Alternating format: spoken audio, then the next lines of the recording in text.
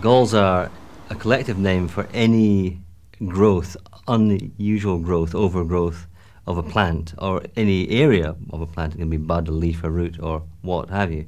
And it can be caused by a wide variety of organisms. A gall is entirely made from the host plant. It can vary hugely from a simple blob, a swelling, inside which there may be an egg or an insect grub.